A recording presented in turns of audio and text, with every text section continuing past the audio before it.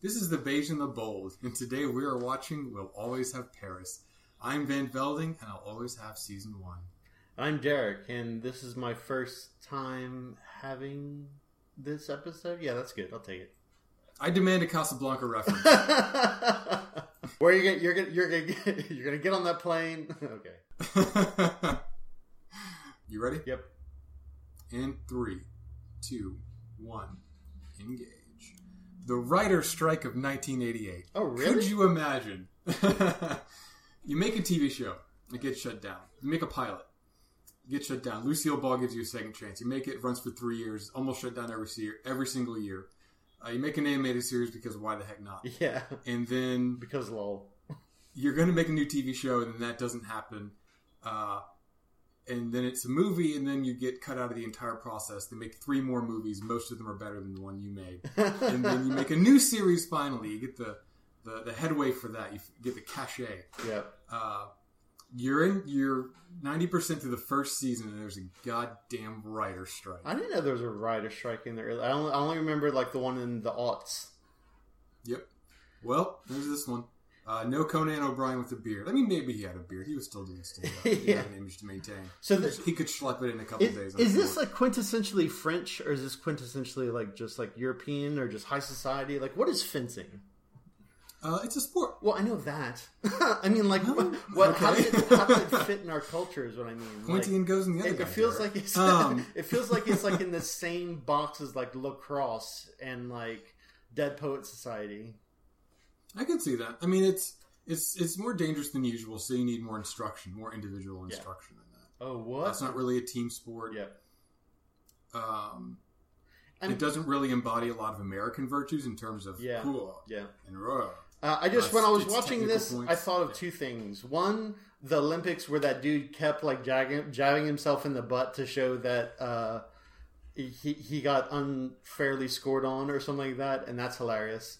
And then the other was that I read this article once about like a tech company on the West Coast, and 2 people that work there, one of them was from Stanford and the other one was from Harvard. They both fenced. So they both brought their fencing gear to say who was better, because there was like a point of contention, and that was just kind of funny. That sounds like it's interesting. I do like, it's a cheap device. I do like it when someone comes up to the bridge in regular clothes. Yeah, I think only Picard gets that, but still. I was kind of curious about that. Like, they kind of look at him like, what are you doing? And I was like, well, I mean, what do you want him to do? Like, get his proper military bearing before he shows up for an emergency? Like, come on. Yeah, pants and no boners. Those are the only rules in an emergency. Riker. Yeah, see how they're, like, looking at him kind of funny? I guess she was looking in his direction, not at him. Here's the deal. Most of my answers for your questions for this episode are going to be Writer's Strike of 1988. Okay. And I find this episode so dull. It's impossible for me to engage. So I don't. The one thing I am going to point you to is that this is a horribly written Choi episode, and that does not appear during the writer's strike. It just seems as if writers are universally unable to like handle emotions in a narrative. They're unable to let Troy do what she does. Yeah. Because if she was in a sitcom, she'd be like, oh, you need to tell her about that. Yeah, yeah. Because her abilities and then her alleged training would allow her to diffuse almost any dramatic situation. Right. So, and because people don't get her, they don't let her solve problems. Right.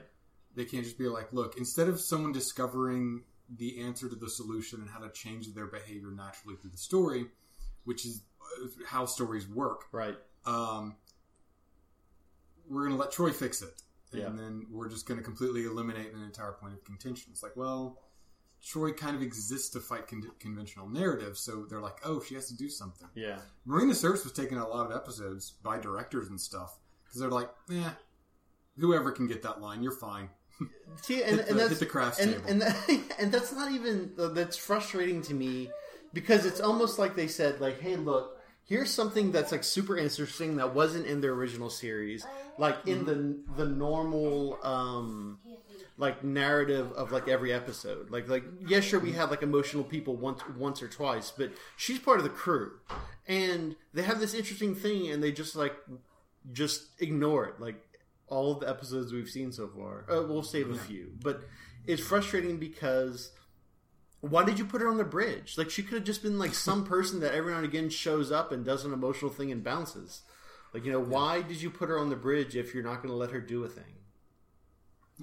I can answer that. I mean, writer strike of 1980. No, it's not just writer strike. They also. I said that would be most of my answers to your questions, sir. It's also fair. So, it's like if like when you make a character in a role-playing game, and you're like, oh, this character's going to be so cool, and you play him out, and you're like, campaign's actually slightly different from what I anticipated. There's no hooks for my guy.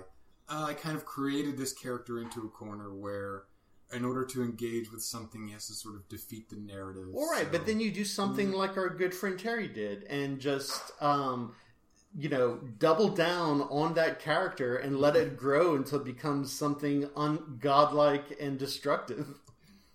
Well, I think the same people who push the Picard button and the Brent Spiner button for all this kind of stuff aren't the sort of people who say, we're going to play against our strengths in order to evenly develop the team that we've got. Yeah, and that's what's sad is because to me, an artist, you have to be unflinching about the things that you're afraid of. And if you don't write emotional scenes well, guess what you should be doing? I mean, that's true. What is this towel slap? It's so kind of weird. I know he's just like playing with things in his hand, but it's just kind of weird. Yeah. Sorry. It does portray a certain amount of personal anxiety. Yeah. He's petting it now like a which cat. Which kind of goes with his thing. But ultimately, I don't know, because this episode is so boring, I find it difficult to really engage with it. Yeah, it's very, like, sitcom-y. The one thing that's kind of interesting is that we get some insight not only into Picard's past, but the man himself.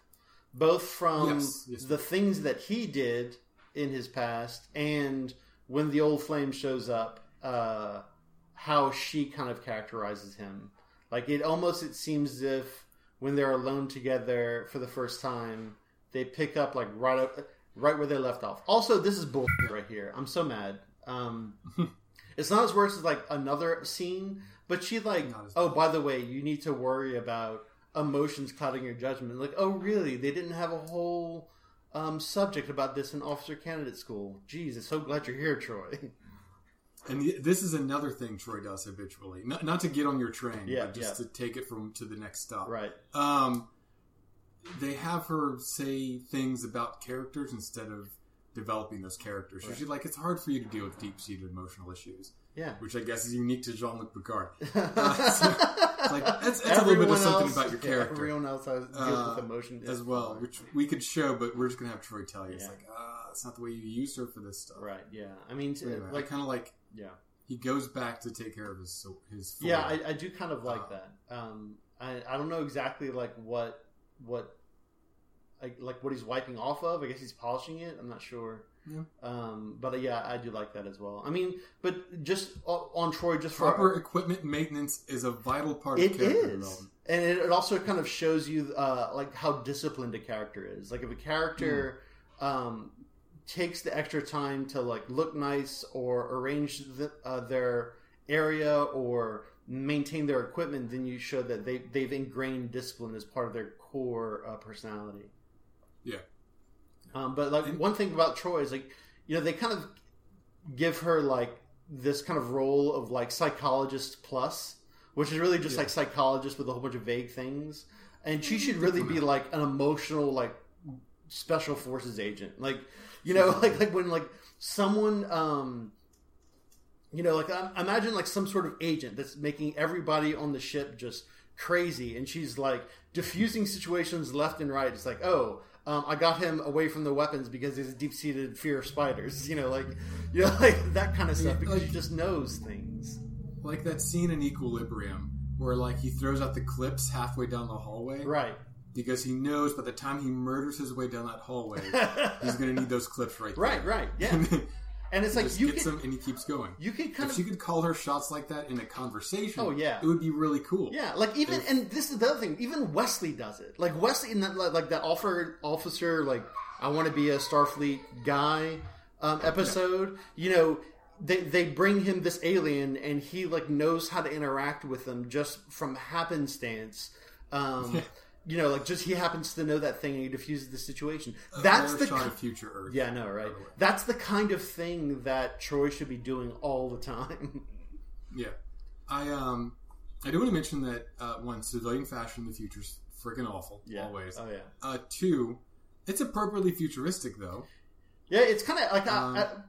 there's that smile. You see Netflix?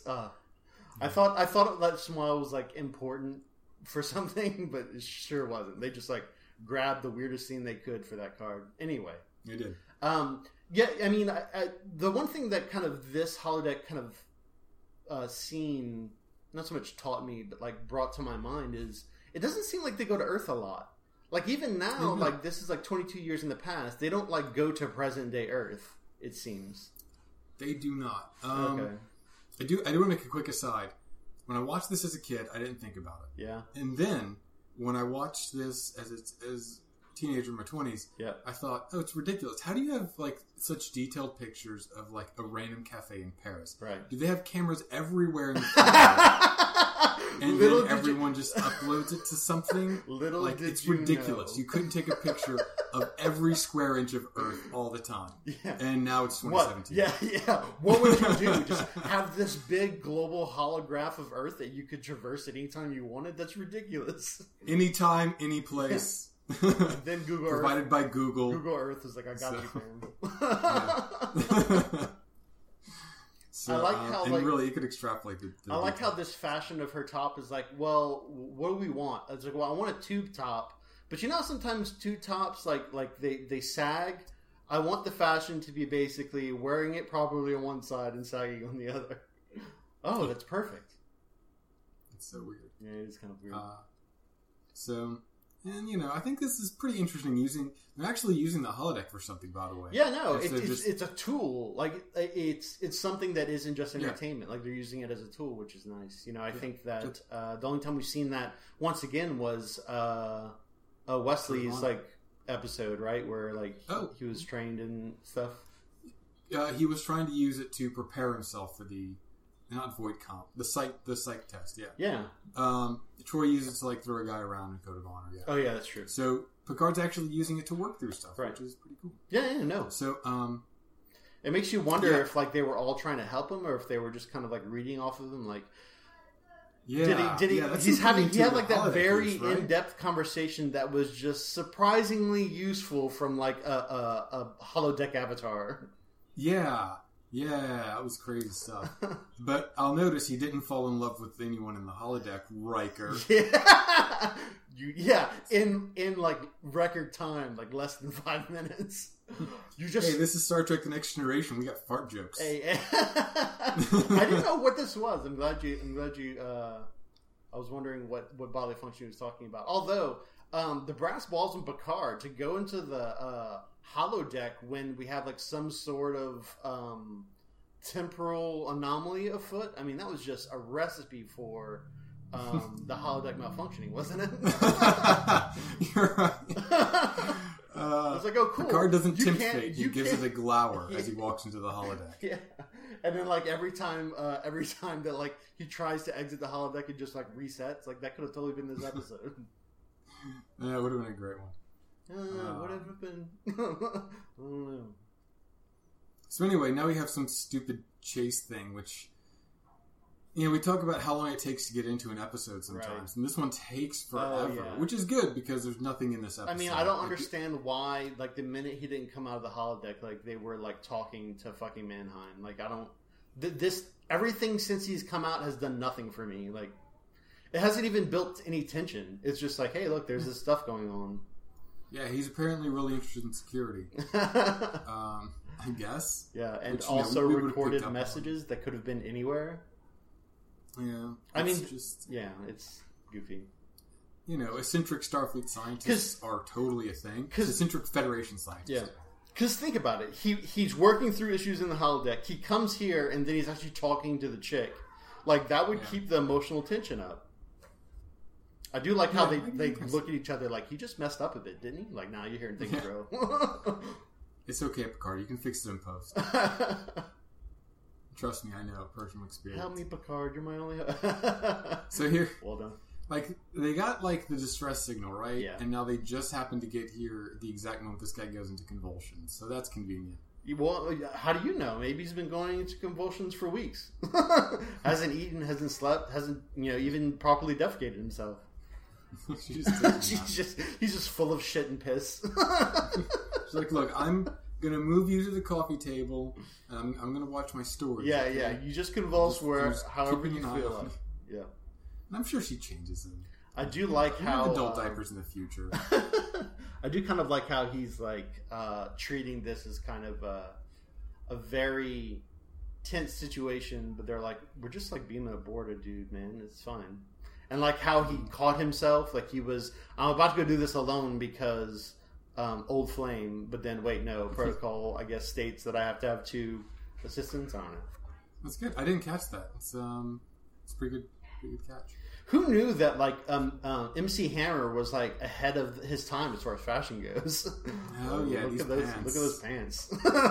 So this is probably one reason we don't see much of Federation politics, culture, or media, because wow, everything about these clothes. I mean, she's gone full Scarlett O'Hara with the drapes. Oh yeah, I mean that's and they're all the same pattern. Like I feel like is that a fashion? I feel like there's no fashion where like it's all one pattern.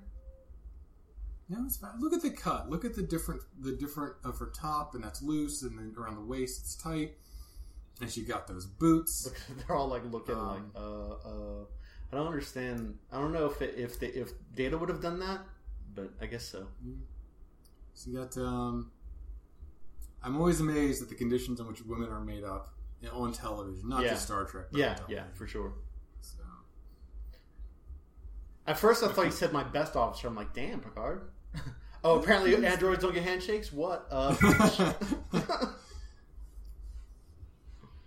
He was like, oh, you're green. I don't shake hands with greenies. Yeah. It's not racist. It's just a thing I have. It's not racist.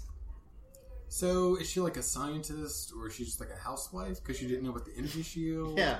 It's a great question. She seems competent enough. I mean, yeah, like, what does she do? Because I get the impression that it's like some kind of outpost, and like all they do is science all the time. So you expect her to be a nerd of some kind, but she doesn't really exhibit that at all. Yeah, she doesn't have to. I mean, you could. She's scientist Barbieing it up. That's fine. But like the second lab, everyone died. Everyone died. Yeah. Therefore, saving our budget. And they're like, we're pretty close. We're just going to keep going. It's fine. Send out some letters. I've automated their jobs anyway. They were brilliant minds, but not really. I replaced them with here's a form letter. I'm going to write some script and just send it to all their families according to Next of Kin. It's like I've sent all of their families, all the next of kin, remorseful letters. But on the bright side, I've also let them know that I've replaced them with robots, so my research can continue. I don't know. We did this in, I think, possibly my least favorite Star Trek: The Original Series episode. Not Turnabout Intruder, the one with goddamn Lazarus. Oh, with like the dimensions, with the you find him like all bedraggled on space, and he's like, "No, other dimensions. Don't you see?" And no one believes the alternative factor. That piece of shit. Yeah. So, where like it's a big thing that's affecting space. Like I'm glad it's not affecting all space. Yeah, just the space where the Enterprise is. But like it's a time machine that affects like an entire sector. I do I don't know if we passed it up before it's about to happen, but Worf does say like, "Oh, we're getting reports from other ships that they did, because they did the hiccup thing." Yeah. And I do, that is kind of a little bit of characterization, like, hey, look, it's not just Enterprise. And so you kind of get a sense of like this effect when they say it's light years out. That lands a little bit. It doesn't land hard, but it lands some. So yeah, like it's a big thing, so there are stakes for time. Right. I kind of get that. I mean, I kind of would like it if, like, maybe like some like people this were is supposed to be awkward and it's just tedious. People, all Picard Crusher is tedious. Yeah, no, this there's one episode, and I will definitely jump on it when it happens. But yeah, I don't see how. Good. Life lesson from Picard. Nothing ever works out quite as you hoped. Right. And the thing that kind of really gets me is that I don't see Crusher like standing in a doorway here. Like, she's a doctor. Not only just a doctor, she like leads other doctors. She doesn't give a crap about all this other stuff. Crusher's like, okay, look, you guys can on my table. Yeah. We'll get out of my goddamn seat. Yeah. I mean, who the hell you think you are, Mr. Riker? I will sedate you and remove you. And you'll be... Riker's like, actually, can I have a moment? The tension here was, oh, god damn it. Here's my data pad. Go to the ready room until you cool off. Nobody cares, Riker. Get away. No one cares. She doesn't have to explain it to you and him. You're in the same room. Go away, Will. We all feel about you the same way your father does. We want to do what Crusher just did. So... Yeah, I mean, that's one of the reasons why I like Data, is that he can, like, pick up on things without having them directly explained to him. You know what I mean? Yeah. Like, Will, it's like, she can just be talking to Picard. He's like, I didn't get that. Can you look at me and say it? Like, no, Riker, we don't have to look at you and say it. So I do kind of like this scene, even though I find the whole, like, time travel thing tedious and, like, pointless, and who gives a crap. And the fact, look at Data here. He has his mouth open as if he's surprised, but he's declared expendable later in this episode because he doesn't get surprised during time things. Look, he's surprised here too. I mean, I just don't. I mean, it's fine, but if you're going to tell us that he can do one thing, make sure he does it. He's exists throughout the episode. Consistent. I kind of like the science thing that they're doing. Yeah, no, right? I like they're kind of diagnosing it a little bit. Yeah, the POV of the first set, and then it goes back, and we're with the second set of guys, right? Yeah, and they're a little worried about how they enter here, and perspective and time is somewhat fluid. I think that entire exchange shows that pretty well. But there's just no underpinning. It's just space magic. Well, another thing I'd like to point out too, and I think it's good, is that they jumped with the same characters from the elevator to this office. So you definitely got a sense of like, wait, what just happened in the intervening time? Like, it was kind of disorienting for the audience as well. And I felt that it kind of characterized the time, I guess, I don't know if you want to say catastrophe, the Mannheim effect. It characterized the Mannheim effect a little bit better, I felt. I find this episode so boring that I find it difficult to really engage with. But it would have been great if there was another person in this room to freshen that up. Because now that you mention it, I actually don't like it. Because they broke and they had a whole new thing. But it's it's the same people still talking. It's like in the Cleon episode where the Cleons and Worf are walking around basically doing one walk and talk. And then we cut a few scenes between that, but it's still basically just one scene in different settings. Right. And I would have liked it if Worf was in there, or just Troy or something. Yeah, if Troy was in there. Troy would be great for that, since this is allegedly an emotional episode. Yeah. So anyway, apparently there was some young scientist that rigged up. More boldness from the crew using the teleporter while there's a time thing. Get yourself caught in a loop. Transporters are pretty reliable. So, we've seen some transporter incidents in the original series. I know that. Yeah. Oh, yeah. Oh my. Transporter goes lost stories in the original. So it's a little more reliable here in the next generation. Oh, okay. So it's not spitting out time clones. But it could. It could. Or did they patch the time clone bug? They totally fixed it. I do like how they... and now Worf deads were 2 for 2. Yeah. Well, everyone's thinking about Worf. Psych, I got him, you guys. Little humor we play in the teleporter room. It's no big deal. Transporter room. Yeah. Bitch. Hey. Who's this dude? I feel like he reminds me of Christopher Lloyd. I know he's not Christopher Lloyd, but I feel like has the angular features that he's played like some wide-eyed scientist somewhere before.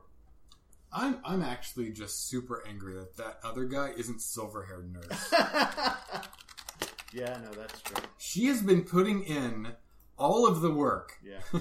So you have one scene, you have one episode in which she's referred to, gets to hand things to Crusher, and they get some random guy. Well, maybe she's like on vacation. You know, maybe she finally took that. She was 5 days till retirement. And she actually retired. Look, silver-haired actresses don't retire. Okay, they die. Yeah, they fade away. I got it. I'm just saying. This could have been her big break.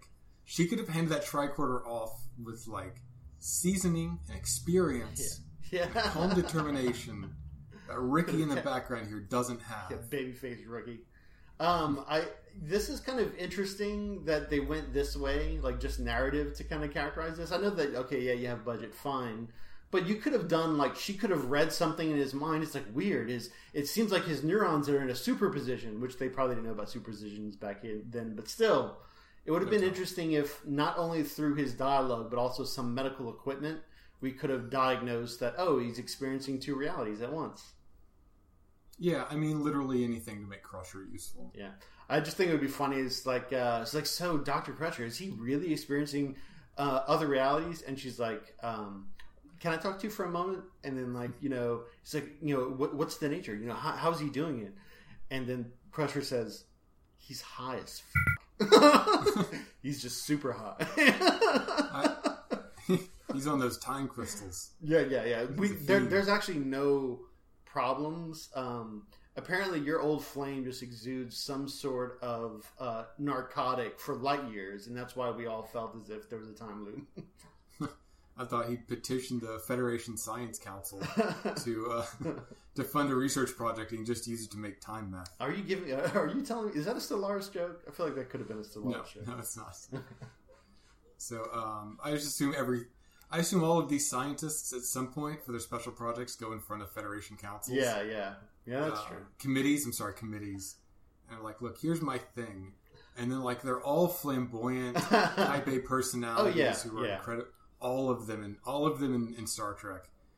They're all rock stars, which is one of the things I like to imagine about the culture of the Federation, is that all of their scientists are rock stars. Like they're on the cover of like magazine and shit. Yeah. And they're just like, are you having trouble making your shortly lived isotopes? Well, check out Robert Stack's new dope method for synthesizing isotopes on page 37. The 2314 May episode is Noonie and Sue on the front. I'll make androids within 5 years. And he's just like, 5 years later, it's like, where is Dr. Soon? It's like a silhouette of him. You laugh, but our Silicon Valley is just that stupid. So, like, our real life Silicon. I'm not talking about the HBO show. The real life Silicon Valley. Yeah. But, like, everyone's into it. Like, there are sports in the future. There are, scientists and stuff. And, like... Dude, did you read that white paper by Alan Scott? So dope. It would be, like, Dr. Mannheim goes to freaking Des Moines, and he's like, woo, I have to make a presentation to the Federation Under Science Committee of Time and Bullshit next week. Time and bullshit. Right. Now I want to write your representative to help me get the most funding that I can. Woohoo! See, if I was a rich dude, like independently wealthy, I would straight up create a journal, a scientific journal that's just called Time and Bullshit. And it's just like it would, like physicists would get paid like way more than they do in any other journals for articles, but they just have to deal with the fact that the name of the journal is Time and Bullshit. So this is interesting, right? We get like I do like this interaction. It's good. You have a woman who's, they've been painting this whole big picture of like, oh yeah, the woman's, like Picard, like messed up. This woman's gonna be mad and whatever, but she's not. She dealt with it healthily. She's engaging with him in kind of a way that's independent and still kind of shows her own character. And also, she kind of calls him out on a little bit of his bullshit. She's like, "Oh, really? Yeah. Like, you're going to give us the truth? Now I thought I was just going to be like a, you got the wrong day or something. And it's like, of course I know. I kind of like it that it plays in the kind of an original sin from Jean-Luc Picard. Yeah, he did something, and he's seasoned and experienced himself, and it says, "Hey, look. I've screwed up before," and he completely owns it. He says, I'm a flawed human. I was, and I've become better about it. See, this is my favorite thing that he says in this bit of dialogue is that he says he had two choices, fear that neither of these choices was right and that either would have, and he kind of trails off. And like in my mind, like she kind of says like, "Oh, you just were afraid of being normal." But anyway, yeah, and it's an interesting thing about Jean. It just but characters in television are supposed to be extraordinary. Yeah, and at the same time, we're supposed to relate with them. Right. And then I'm going to say 2 words at random: American exceptionalism. And then I thought, and then back Picard kind of acknowledges that and says, "My self-image of being larger than life was more important than that." Yeah. Well, yeah. What I think is interesting is that I feel as if this does happen in people's lives, like people who genuinely put forth the effort to grow. Because there are people who just like coast until they die, and that's fine, whatever, if that's what you want to do. But there's some people who are like, you know what? I want to grow myself as a person. I want to be a better person than I showed up as. And when you do that, I feel you inevitably come to decisions like Picard's talking about, where you have to give something up and go down one path. And some people stay. Some people have been trying to do it, but stay at that fork in the road for way too long. And I am speaking a little bit about myself, but anyway. So I get that. I totally get that. It's just interesting that Picard would have this sort of turmoil, and he's a fine character for it. We actually get some. Like I don't need. Oh, sorry, I bitch about Picard being so front and center on the show, and I always try to find another character that could do the things Patrick Stewart's doing, but I have a hard time imagining anyone else. Oh yeah, no, I don't think so. But I mean, maybe Beverly. Yeah, she could. Because then she actually has to treat Mannheim, right? Yeah. So look at this effing scene right here. So Choi comes up and's like, "Yeah, Beverly, I see you're doing work, but Picard's old flame, huh?" Like, why doesn't Beverly just slap the crap out of her? Get out of my office.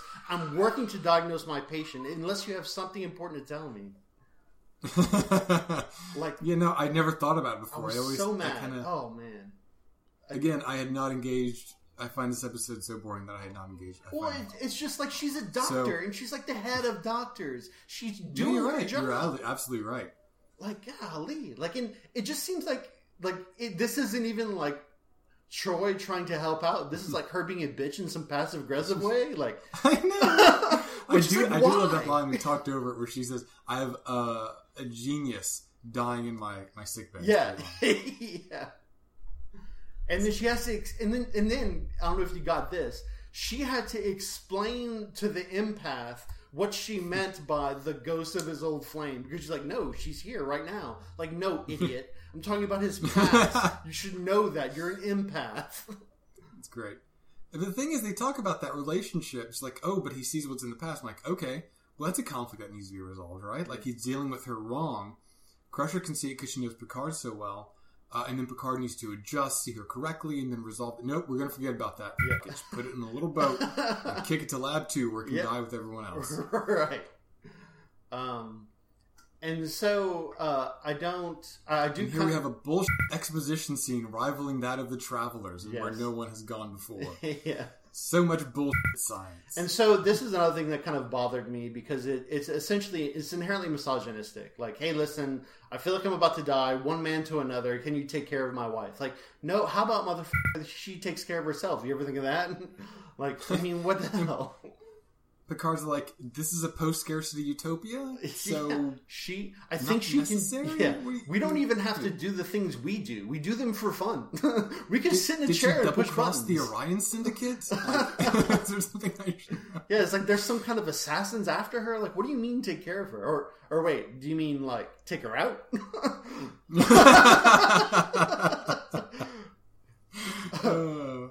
I'm building a pyramid, Picard. 20 beige in the bullet points if you got that reference. If she lives past me, I'll never be accepted into the afterlife. They have rules. Take her out to ensure that I can cross the river and meet the God Pharaoh in the gates beyond. Yeah. Anyway. And there he goes. So yeah, this guy's pointless. Yeah. He, to answer your question, he was, I think, King Zed and the Beastmaster, and he was Sigmund Freud in Bill and Ted's Excellent Adventure. I think that's what it was, Beastmaster. I think Beastmaster was the thing. That's a good memory. If you at home could clap for Derek for remembering that, that's exceptional. Wow. You remember something about the Beastmaster that isn't that guy and how he was in other movies that were terrible. Yeah, I know. Anyway. So yeah, I talked over this and I wanted to kind of point it out that how like, and I'm glad that they pointed out because the minute Picard's like, listen, there's gonna be an away mission of 1, and like Data's like, yeah, no, I get them, dispensable. You hate androids, it's fine. And then it's like, no, actually, Data, you handle these time dilations better than everyone else. It's like, really? Because I was surprised in the elevator when you were. Yeah, well, again, Data's a superhuman who can fix everything. Right. I do like all the turns of phrases, the turns of cliches. I should say. The stitch in time is a very bad pun that gets not noticed appropriately. well, Data was specifically talking about phrases about the subjectivity of time. Yeah, I know it was relevant. I'm just saying that it's important that the pun does not get noticed in any comedic sense. So ironic that they were standing just outside the transporter room, and then Data walks away to the transporter room. Oh yeah, yeah. Well, man, it's time dilations, man.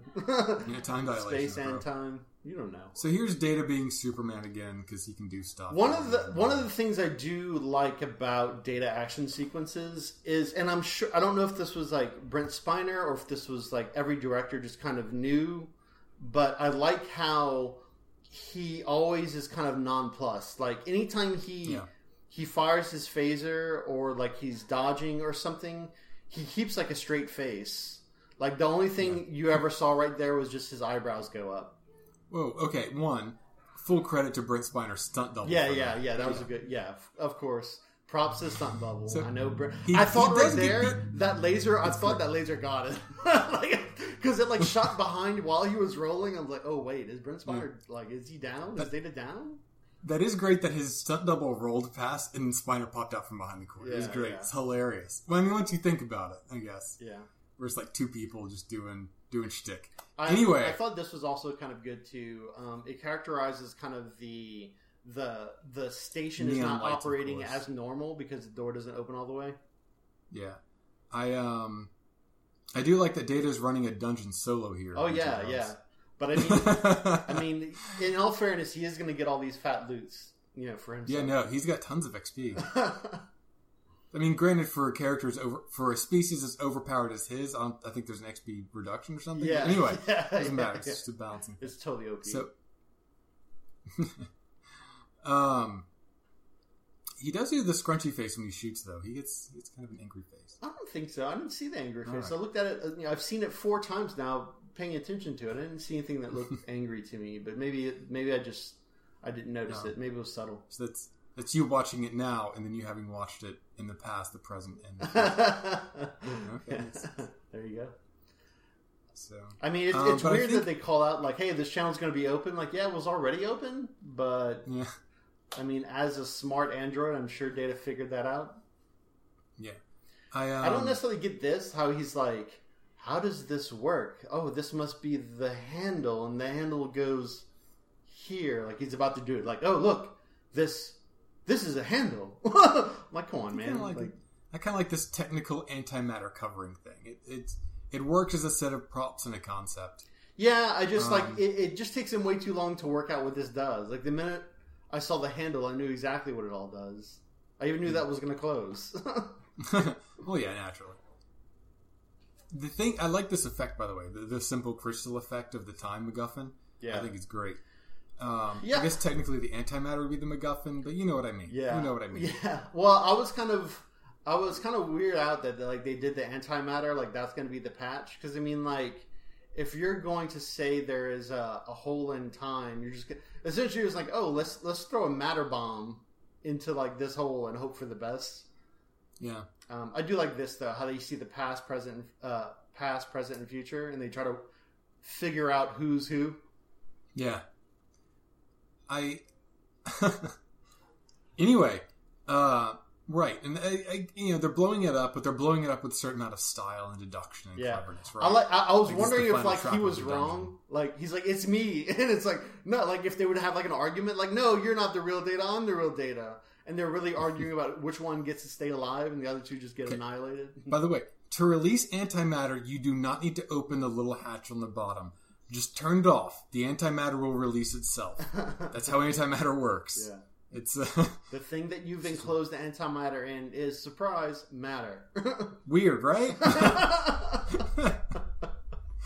So anyway, because of the 1988 writer's strike, I think you get more super data, and so that becomes ingrained in the history of the show. Oh, man.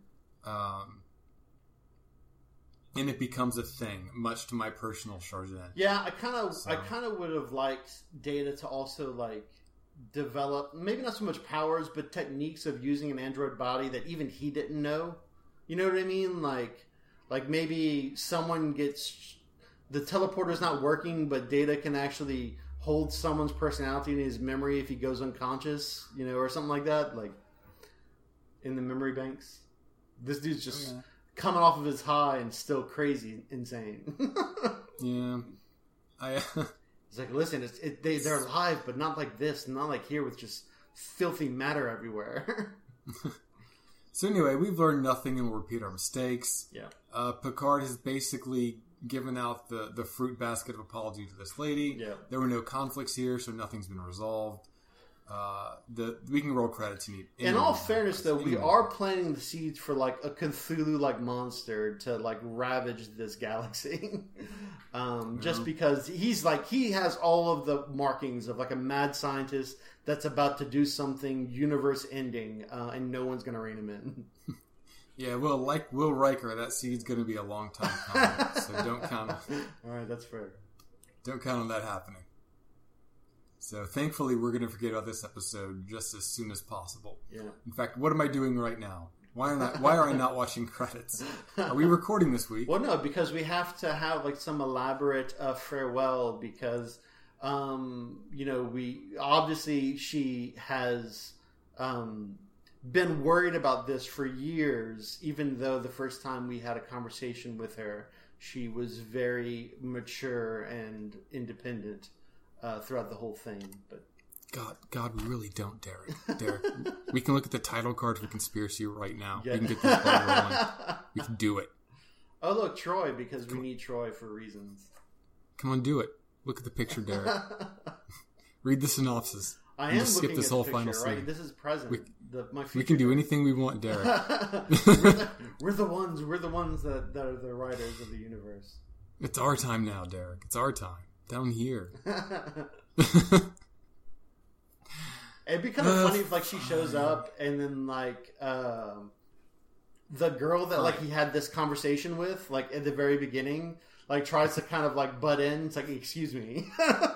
Like I'm trying to have a moment here and you're ruining it. You know, people say that Deanna's useless, but here she is being a model wing woman. Yeah. She's got your back, bro. Okay, so this is another thing that I was kind of interested by. Like, how does she not know what a holodeck is? I thought this was like computers, basically. Like, is a holodeck is more like a Disney World? Holodecks there's differing levels, and this one's state of the art. So, even though we've never seen really anything that differentiates one holodeck from another. Exactly, and we never will. So anyway, can we talk about something that's ridiculous, and that's the cappuccino machine behind them? They have a cappuccino. There's no need for a cappuccino machine to be that big in the future. Yeah, no, especially when you have replicators that are basically the size of like a cube, just like a little cube. Exactly. That can make literally anything. Well, people on Earth are really big into artisanal bullshit. Yeah, no, so, well, I mean, people now are big into artisanal bullshit. No, you don't understand. Ridiculous coffee cups. You call those coffee cups not silver or styrofoam. They're bullshit. We make They're ceramic bullshit. What's this? Ceramic cups? Throws against the trash. I need styrofoam cups like the original series, stat. Only one is acceptable. This is true. No substitutes. Are you mad that he's not drinking his champagne out of a styrofoam cup? No. It's champagne. It's completely different. And I would, of course, completely expect him to serve champagne in a French cafe. Yeah, lady, you probably should have started walking before that shot started, but whatever works for you, I guess. Yeah, I'm standing doing nothing. Oh, I better go walk and do nothing. All right, later. You know why you don't make it? You know why you didn't make it in Hollywood, lady? Because you need the director to wave his hands at you like, to start moving after he says action. Yeah. I do like how did he say action or faction? I like how Geordi and Data like are looking over their shoulders, like the way kids like, is Dad all right? Like, yeah, I don't know. Mom and him had a really big fight. I love that Choi knows a men's yeah, she's like, yeah, no, anyway, the Blue Parrot Cafe is also a Casablanca reference, just like the title of this episode. Yeah. Okay. Writer strike of 1988, Derek. That's why. That's why. Apparently, this is where we learned that even people who are given a shot to be real writers are not good writers. Yeah, I'll be honest. I've looked into this for like 20 whole seconds, and I don't know how they actually wrote episodes without writers. Again, looking at season 2, which the strike stretches on to season 2. Oh wow! I'm not sure that they did actually, but we'll learn that shortly. Yep. I think we've got 2 episodes left of season 1. Would you like to talk about conspiracy? All right, so conspiracy is interesting. We've kind of had this little spot where we had these 2 cards that were just really confusing to me, but we've passed that. And now we're back to Picard in some kind of like, I want to say underground. He's a Bolian. What? He's a Bolian. A Bolian? No, it's Picard. Picard's totally in there. Okay, but in the foreground, it's a Bolian. Oh, okay. Oh, good to know. It's a guy from Bolus. So Picard is like in some sort of like underground cave thing that may or may not be in Red Alert, and he's talking to like a Bolian, as you pointed out, and the title is Conspiracy. This is what we get from Netflix. After diverting to a secret meeting with an old friend and some of Starfleet's finest commanders, Captain Picard finds the USS Horatio destroyed. Oh, is this like the continuation of like that? I can't remember which one it was. Where like his old buddy, that's like an admiral, is like, "Look, dude, I need you to be an admiral. Why? Don't ask questions." And then like Ghost proceeds to like test him, because conspiracy things. Like, is this the conspiracy? 2 things. Okay. 1, you were absolutely correct. Nice. 2, what the fuck Netflix summary? You spoiled it. Yeah, no, it does. That's pretty on the nose. When you hear about the Horatio next week, pretend that it's not going to get destroyed inevitably. Understood. What? Come on. You guys, it's so good not spoiling Yar's death. What the hell, Netflix? Yeah, I know. And also that Bolian's pointing a phaser at him. I thought it was like a chair or something. Okay, that makes sense. Well, like, doesn't it Starfleet captains, strangely enough, do fight according to WWE rules. But is there like this long procession where it's like, I'm gonna tase him and it's gonna be full lethal? It's the bylaws of the Federation were built on the post-apocalyptic world of Earth after World War, and just. Yeah, it's one of those old laws. Yeah, no, like the thing they about never got around to like rewriting. Yeah, exactly. Yeah. It's just little observed, but it can be invoked. Yeah. I mean, look, there's always like weird traditional fighting with species of other races according to their culture. Okay. And occasionally, a Bolian's got to pick up a steel chair. Steel chair. Yeah. All right, I totally mixed up folding chair and steel gauges, but anyway. Yeah. No worries. All right, Jason Momoa is a captain. Anyway, I guess that's it. Yeah, no. So, no, we have to talk about what you anticipate from that episode. I will fakely anticipate the Horatio not being destroyed. Me too. And other than that, I'm interested to see like what is the nature of this conspiracy. Like, he kind of foreshadowed like, hey man, it goes all the way up to the top. You sure you're not crazy? Totally not crazy. all right. Just checking. I gotta ask, And so I'm interested to like. What, are you saying that Bolian with a phaser is somehow paranoid? Well, no. I thought maybe the Bolian was actually like in like some sort of human suit. He's like, we're taking over Federation. We're the Bolians from Bolus. Fair enough. I got nothing after that. We will find out if the Bolians will take over the Federation next week. Right. And until then, remember Rand. Hey, I'll make this less than 60 seconds because no one likes credits. Star Trek is owned by CBS Television Studios and Paramount Pictures. We're watching this on Netflix streaming, talking over Skype, and recording our conversation with Alamoto Call Recorder. All editing is done with Audacity, the free audio editor and recorder, and our files are hosted on vanvelding.com. With DreamPress hosting, run with WordPress. Thank you, and remember Rand.